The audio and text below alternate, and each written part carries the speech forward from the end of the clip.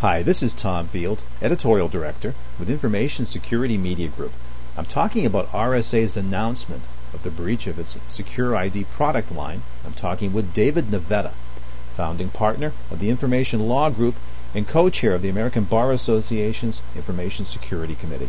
David, thank you so much for joining me. You're welcome. Thank you for having me.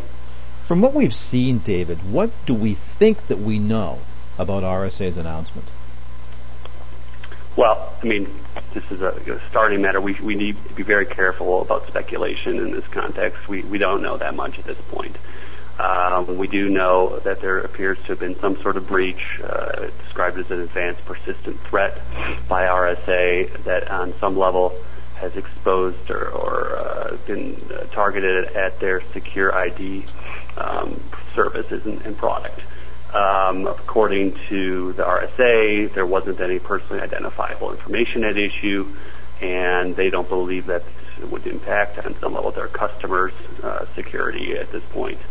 It appears that they believe they have it taken care of or at least addressed on some level, but I'm sure there's still a lot going on in the background that we're not aware of, and I'm sure there will be for some time in addressing this breach. But, right now we need to just deal with the information we have and not get into speculation too far.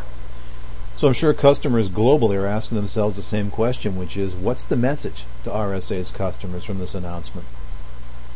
Well, and I think that this is going to be the main task of RSA over the next, over a short-term period of time here, is helping their customers to understand exactly to what extent they may be exposed and what risk is involved here. I'm sure that there is a frantic communication effort that's being developed in the background to help their customers, RSA, to help their customers understand what potential threat is. So I would say for customers now, if I was going to provide a message, I would be telling them, first of all, there's no need to panic on any level. And on some level it should be business as usual.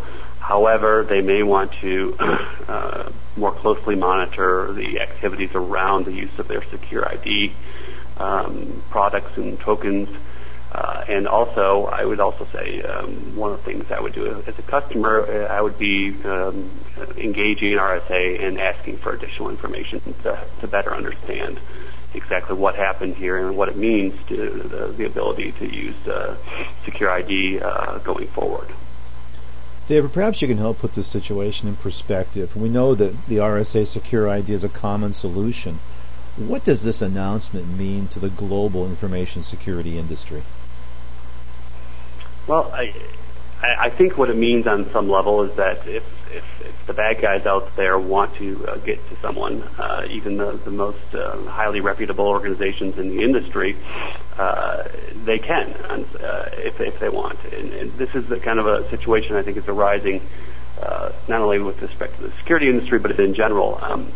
If there's a target that is obtained or desired by the hacker community, a certain group of hackers at least, and they go for it and they're persistent about it, there's a good chance of a potential breach.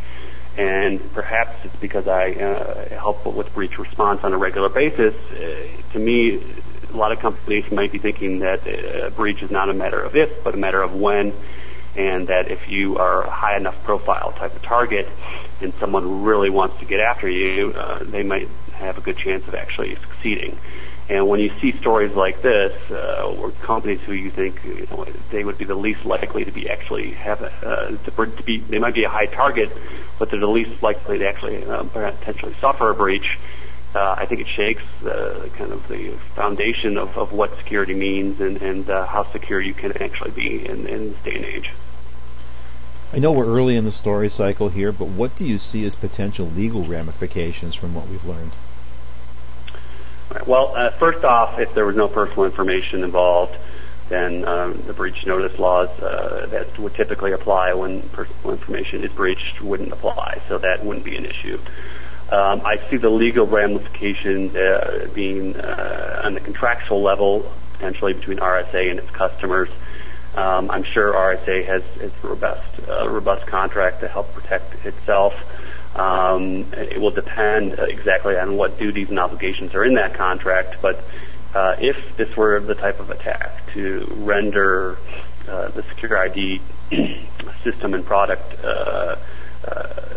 insecure or unreliable, there could be potential contract obligations that someone might allege were violated, and so that I think needs to be looked at.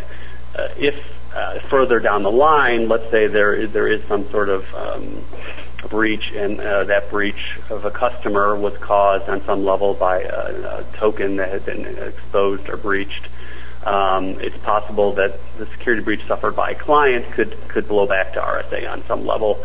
Again, depending on whether or not the breach could be tied to a problem with the token arising out of RSA's own breach. So there's kind of two levels of this. I would say the first level is just the general whether or not the token can be used and is reliable and secure currently, and whether that implicates contract issues. And then to the extent that a RSA client were to suffer a breach because of something going wrong with the token, then whether or not RSA mature or have some liability because of that type of security breach.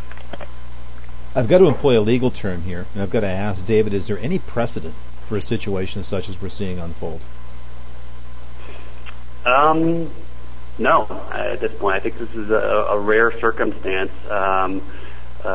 where we have a security product itself that may be weakened as far as whether it can be used reliably, and we don't know exactly what's going to happen at this point, whether the breach was a serious enough breach that it would undermine the reliability of the token or not.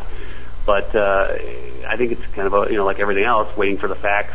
We'll have to wait and see what happens here.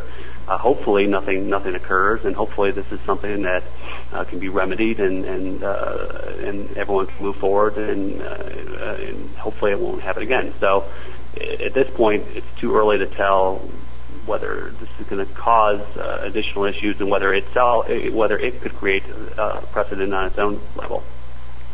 Final question for you, David. What advice would you offer to RSA Secure ID customers who are wondering about how secure their own systems are? Well, I think that the first question is, if you're wondering how secure your systems are, I would analyze and get information from RSA as to what happened here on some level, and to better understand what the exposure may be.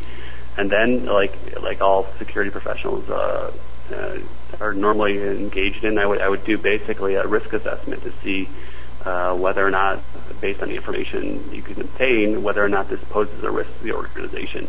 I wouldn't panic. I still think, based on what we've heard from RSA and in the press, that there's no reason to panic yet. But there is definitely a reason just to be aware of the issue and try to get as much information as possible about the issue, so you can figure out how it might impact your organization.